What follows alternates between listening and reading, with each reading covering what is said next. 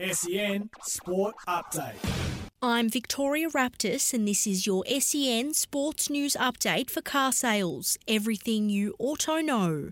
In AFL, Charlie Curnow's 6-goal haul helped Carlton to a 15-point win over Sydney. Carlton survived a huge fight back to strengthen their grip on an AFL top 4 spot. Coach Michael Voss spoke post-match. The more footy we can play with one another, the more we can keep reinforcing about what we do, then the stronger we'll become in those moments.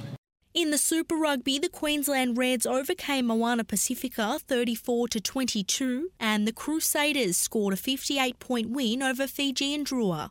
In NRL, the West Tigers overcame the Bulldogs 36-22 and the Eels downed the Sea Eagles in a close match 22-20. Superstar Tom Trbojevic could miss at least 3 months awaiting the results of scans after dislocating his shoulder in last night's match. That was your SEN Sports News Update for car sales. Sell your car the hassle-free way with the Car Sales Instant Offer.